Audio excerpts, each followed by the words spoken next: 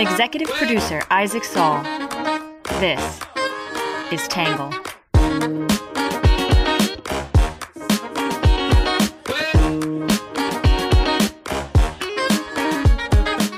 Good morning, good afternoon, and good evening, and welcome to the Tangle Podcast, a place we get views from across the political spectrum, some independent thinking, and a little bit of my take. I'm your host, Isaac Saul. Today is Tuesday, January 9th, and we're going to be covering Governor Mike DeWine from Ohio and some of the debate about some trans legislation, a bill that he vetoed, and then an executive order that he signed last week. We're going to break down exactly what happened, some arguments from both sides, and as always, I'll share a little bit of my thoughts on this one. It's actually a pretty interesting story. As always, though, before we jump in, we're going to kick things off with some quick hits.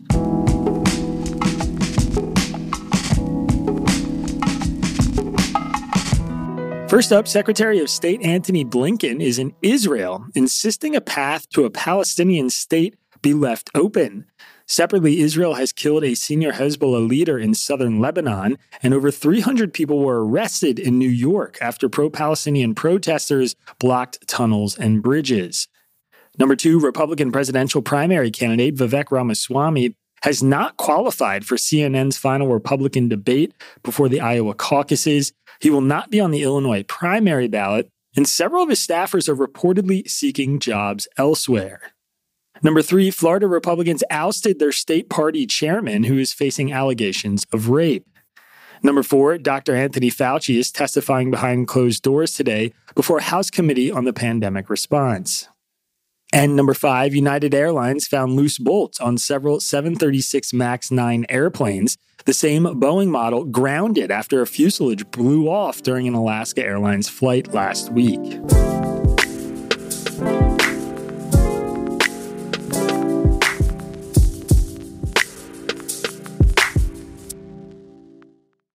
Ohio lawmakers just passed a bill banning trans youth from accessing gender-affirming care. That means if the governor signs this, teens, their parents, their doctors are all prohibited from getting or prescribing hormone blockers or medical procedures. It also includes some mental health services. A little more than an hour ago, Governor Mike DeWine announcing he has vetoed House Bill 68, which in part would have banned some gender-affirming care for minors. Governor DeWine says the bill would have had a grave impact on a very small population of Ohio children. I've stated my position, I think, very, very clearly that this is a question of the parents should be involved, not the state of Ohio, not the government. These are very difficult, very tough decisions that parents are involved in. They're the ones who live with the child. They're the ones who raise the child. They're the ones who love the child. They're the ones who should make the medical decisions in consultation with the best doctors that they can find. And that's the message that parents who I have talked to have given me. So that's why I vetoed the bill.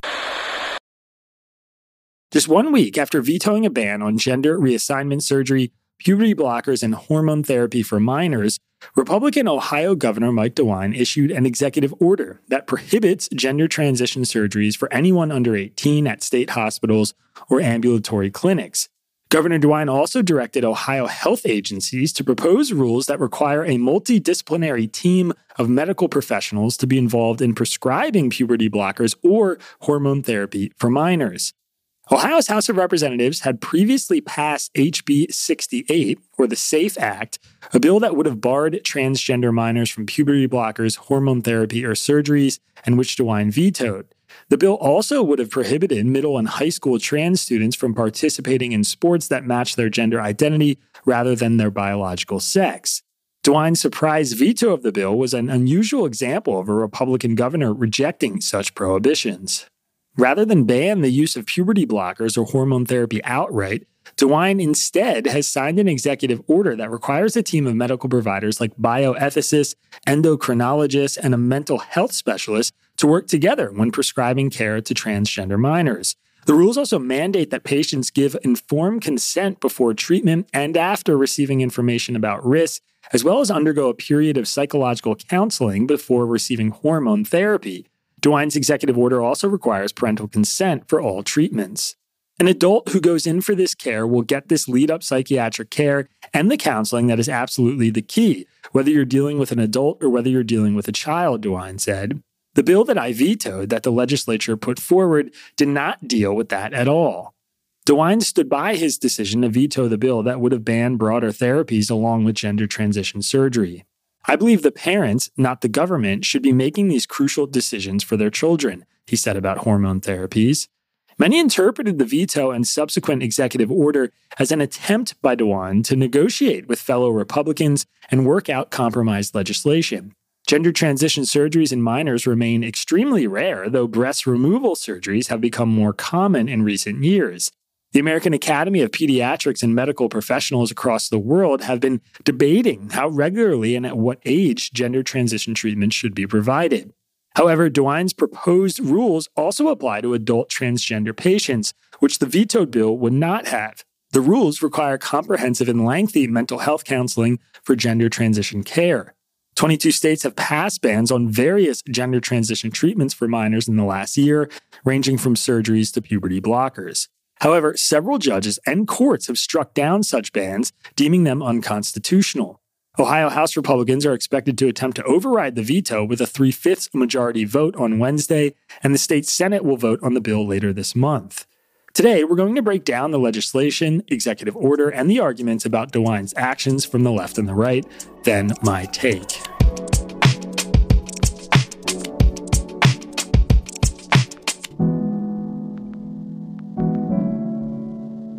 We'll be right back after this quick commercial break. All right, first up, we'll start with what the right is saying. The right is highly critical of DeWine's veto and partial backtracking. Some call on the state legislature to override the governor's veto of HB 68, calling it a superior option to the executive order.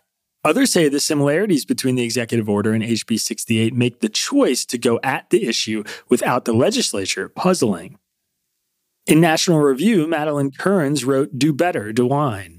Before DeWine's order, Ohio Republicans were expected to vote to override his veto. Presumably, it is with this humiliation in mind that DeWine is attempting to extend an olive branch, effectively telling his fellow Republicans that it's not too late to find a consensus on the issue. But whatever his reasoning, it's not good enough, Kearns said. DeWine's executive order is not a step in the right direction, but a doubling down on his initial error. In 2021, South Dakota Governor Kristi Noem faced fierce backlash after vetoing a bill protecting women's sports. Noem's version of damage control included claiming it was the method, not the message, she opposed.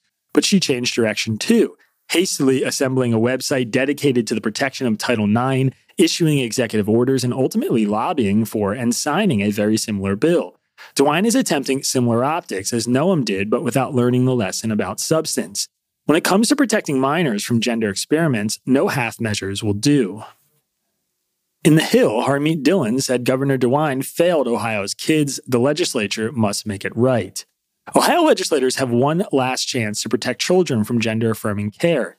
They must not be fooled by Governor Mike DeWine's diluted executive order that bans gender transition surgeries but does nothing to stop the chemical castration of vulnerable children or protect equal opportunities for girls in athletics, Dillon wrote. The governor declared that his veto was an effort to save lives and keep the state out of decisions that parents should be making for their children. But what he seems to be ignoring is who is pushing these parents into believing the falsehood that permanently deforming their children is the only solution to their gender dysphoria.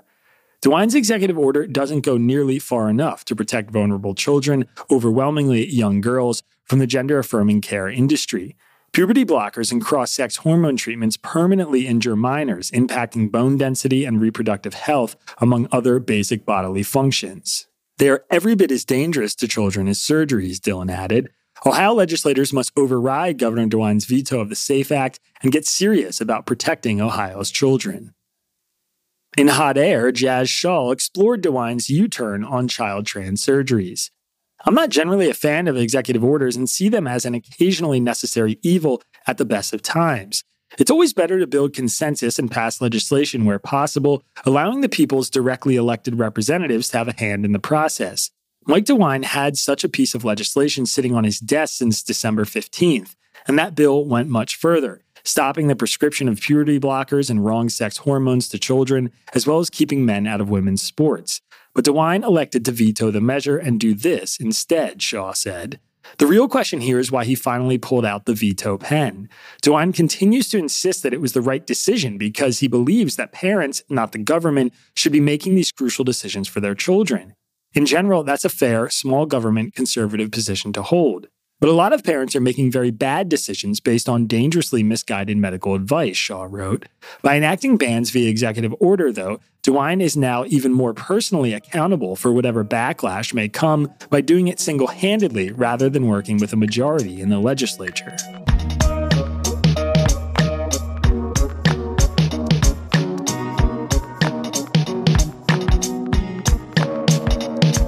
All right, that is it for the right is saying, which brings us to what the left is saying. The left is equally critical of DeWine, albeit for opposite reasons. Some who supported the rationale behind his initial veto now say he staked out an incoherent position. Others attribute DeWine's sudden pivot to increase pressure from the far right. In Cleveland.com, Thomas Sudds bashed the legislators poised to undercut DeWine. That's how it goes in a General Assembly that for 20-plus years has taken off after sexual minorities to distract Ohioans from the real problems afflicting the state, lagging per capita income, the deindustrialization of Northeast Ohio, and the fact that many young Ohioans don't see a future for themselves in their home state, Sudds wrote. Moreover, the vetoed bill makes a mockery of the doctor-patient relationship that so many Republicans cited for so long to fight government-sponsored healthcare programs such as Medicare, Medicaid, and the Affordable Care Act.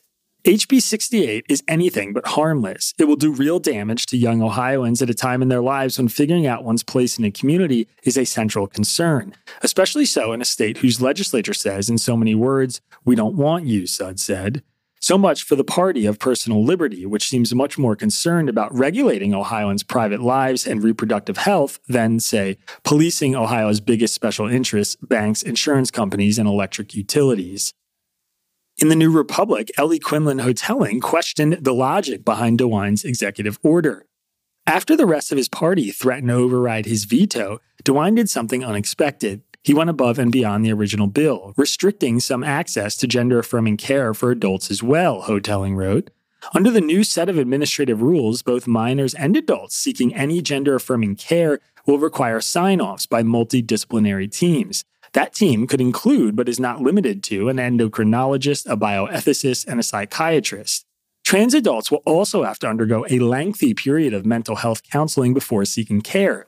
The new steep barrier of entry, which is not required in most states across the nation, will likely tack on incredible medical expenses, only further limiting access to what is often viewed as life-saving care for transgender individuals, Hotelling said. What's more troubling, though, is the lack of clarity on why DeWine subtly had a change of heart and decided to expand restrictions on gender-affirming care to Ohioans of all ages. In the Buckeye Flame, Maria Bruno said Ohio needs a miracle to prevent HB 68 from becoming law. Legislators are coming back early from their holiday vacations solely to take health care from kids. On the heels of the Ohio is Home Coalition's Herculean accomplishment of convincing Governor DeWine to veto HB 68, proponents of the bill have responded about as graciously as we would expect, Bruno wrote. They've recruited the national Republican heavy hitters, including Trump, to weigh in against DeWine's decision, and the leadership of Ohio House appears to have immediately buckled to the pressure by obediently expediting their plan to override the veto. Governor DeWine debunked every major anti-gender affirming care talking point during his press conference announcing the decision, Bruno said. That's why we know this has nothing to do with wanting to protect kids. It's pure partisan politics. Because if it were about protecting kids and following the facts, they'd listen to doctors, to patients, to parents, to members of the trans community, to social workers, to subject matter experts, and they'd reach the same conclusion DeWine did. Gender-affirming care saves lives.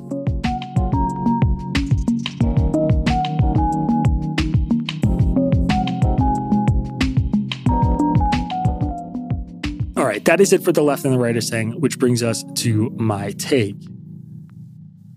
So before spilling any ink here, I think it is important to call something out. The fighting over this bill in Ohio is happening almost entirely along partisan lines.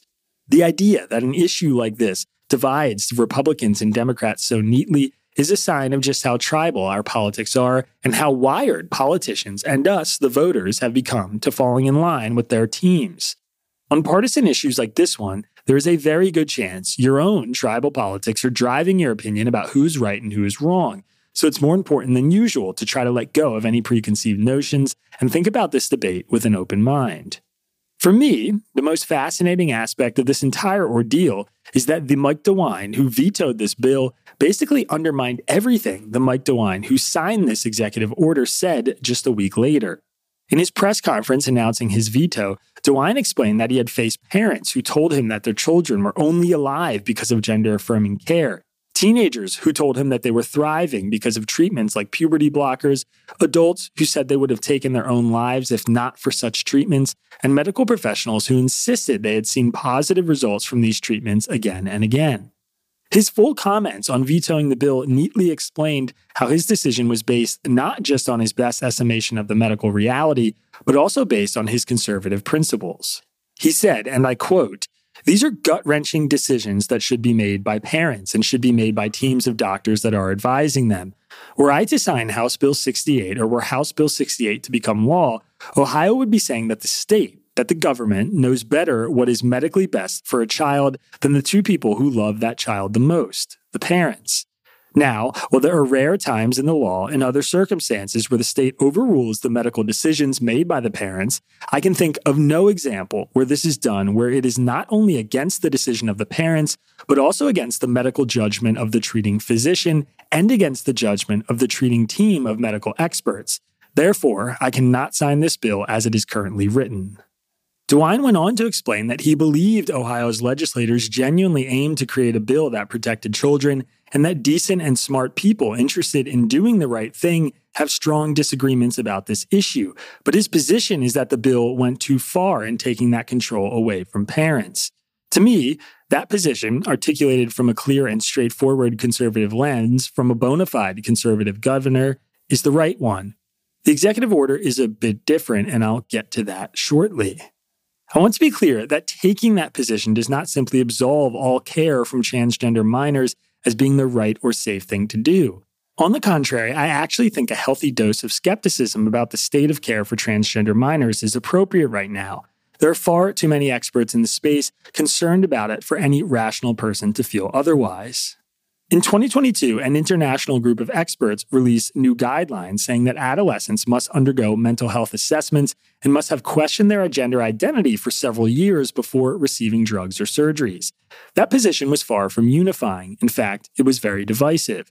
But the reality that hormone therapy or surgeries can have lasting or permanent effects like fertility loss, and the fact that in rare cases trans adolescents detransition as adults, should be enough for these medical experts to call for caution. That reality is also enough to insist on holistic incremental care, and for us non-experts, it is enough to approach this complicated issue with some humility. Those risks also provide a good reason to keep the state from making black and white wholesale prohibitions on this kind of treatment, which is why DeWine ultimately made the right call in vetoing this bill and trying to do something that more narrowly restricted that kind of care. Of course, it isn't that simple for a lot of people. As Harmeet K. Dillon argued, the fact that there are laws banning minors from drinking, getting tattoos, smoking, driving, marrying, and having sex is proof that we restrict these kinds of things for minors all the time. But that very common and slam dunk sounding argument is also very lazy. For starters, those laws exist because we have a lot more information about the safety risks of kids smoking or drinking than we do about them taking puberty blockers. On top of that, we are talking about a medical intervention for gender dysphoria, not a broad prohibition on what kids can buy over the counter in a CVS. For instance, it is also illegal for a minor to walk into a CVS and buy Adderall. Yet, if a child is diagnosed with ADHD and their parents want that kid to take Adderall, we let them. That's a better comparison. And a better one still is the fact that 17-year-olds can get breast implants or breast reductions or facial cosmetic surgery with parental consent. As for the executive order DeWine signed, I actually don't think it is that bad, at least directionally. It's far more likely to stand up to legal scrutiny than the bill he vetoed, given that others like it have been struck down by the courts in other states. DeWine's executive order calls for new rules in Ohio that require holistic medical teams to be involved in a child's gender therapy, which, based on everything I just said above, seems perfectly wise. And it bans gender transition surgeries for minors, which is the kind of olive branch to the Republican legislature that may actually keep them at bay. But the executive order is flawed too. The worst part about the bill is that it adds more restrictions to decisions transgender adults can make, which is counterintuitive for all the reasons DeWine gave for vetoing the bill.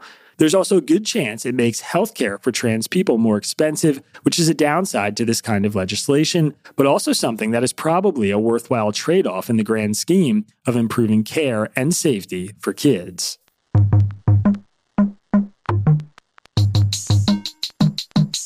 We'll be right back after this quick break.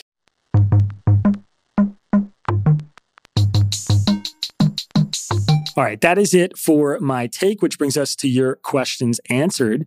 This one's from Sruthi in Charlottesville, Virginia, who said, "What do you think of birth rates plummeting?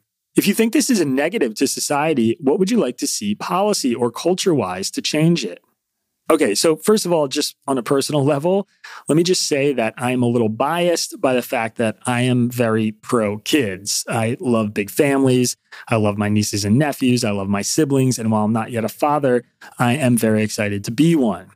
That said, I think there are a lot of angles to look at the falling birth rate from, and I think they're all pretty concerning. First, I want to actually put this issue in perspective. 50 years ago, the average woman had 5 children. Today, that number is 2.3. In the United States, the fertility rate peaked at 3.61 in 1971 and is now at 1.66. Simply put, that's not great. The replacement rate to prevent our population from shrinking is 2.1, and we don't want to be too far under that number.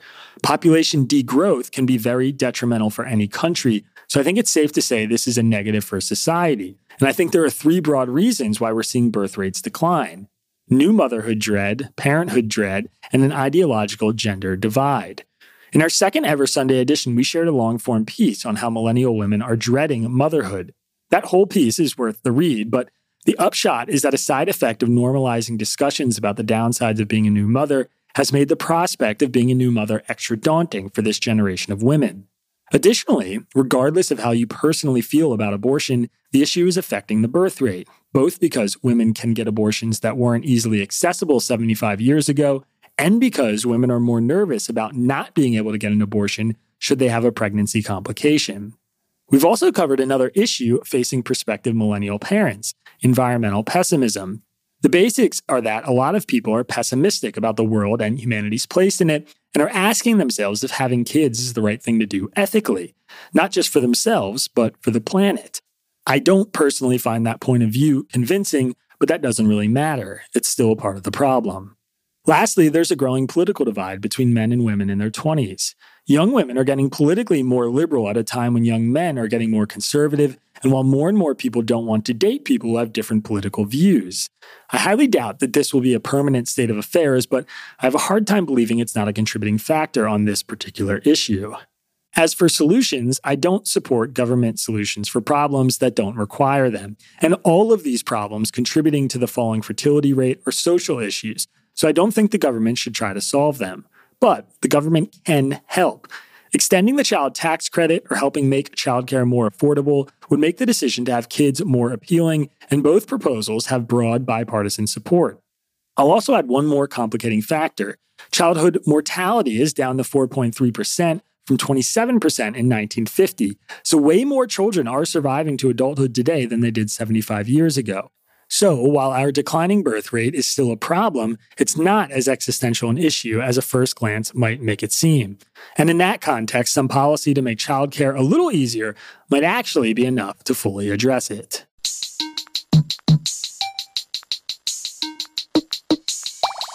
All right, that is it for our reader question today, which brings us to our Under the Radar section. U.S. allies are seeking to up their support for Ukraine amid signs another package from Washington may not come anytime soon, Semafor reports. Germany is calling for higher contributions from Europe. Japan's foreign minister is promising anti-drone funds, and countries like Lithuania, Latvia, Poland, Spain, Italy, France, and the United Kingdom are already giving higher percentages of their GDP to Ukraine than the U.S. Germany is even taking shots at France. Semafor has the story, and there's a link to it in today's episode description.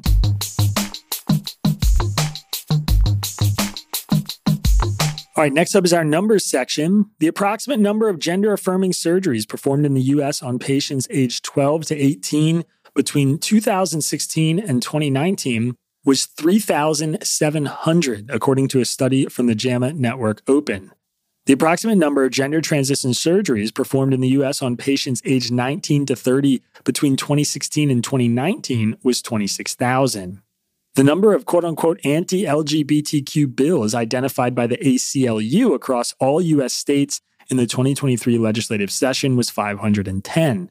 The percentage of Americans who say they oppose puberty-blocking medication for children aged 10 to 14 is 68%, according to a 2022 Washington Post KFF poll. The percentage of Americans who say they support gender-affirming counseling or therapy for children ages 10 to 14 is 62%. The percentage of Americans who say they oppose hormonal treatment for trans teens 15 to 17 is 58%, and the percentage of Americans who say they support gender-affirming counseling or therapy for teens aged 15 to 17 is 66%. All right, and last but not least, our Have a Nice Day section. Over the course of 2023, deforestation across the Amazon rainforest fell by 56%, making it the year with the lowest deforestation since 2019. The data was provided by the Monitoring of the Andean Amazon Project, which tracks forest cover and loss across all the nations of the Amazon using the European Space Agency's Sentinel-2 satellite. The data showed a 59% drop in primary forest loss in Brazil, but the decrease was shared across all 9 Amazon countries.